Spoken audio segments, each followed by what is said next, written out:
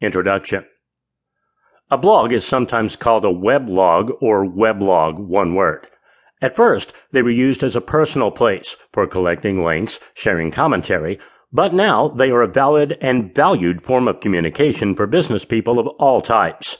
From the basics of blogging to the intermediate areas, such as social bookmarking and article marketing, to the advanced techniques using autoresponders and more, there's something for every affiliate marketer to put into motion.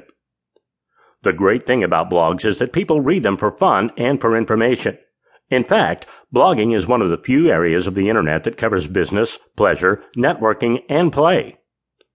They do for your company what face-to-face marketing could only do in the past.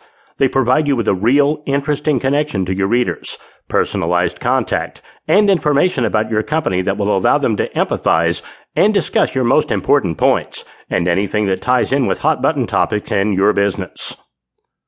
Blogs give your readers and consumers a chance not only to read and connect with you, but a chance to comment and discuss with you and your team the information that you're sharing, allowing them to further relate to your message.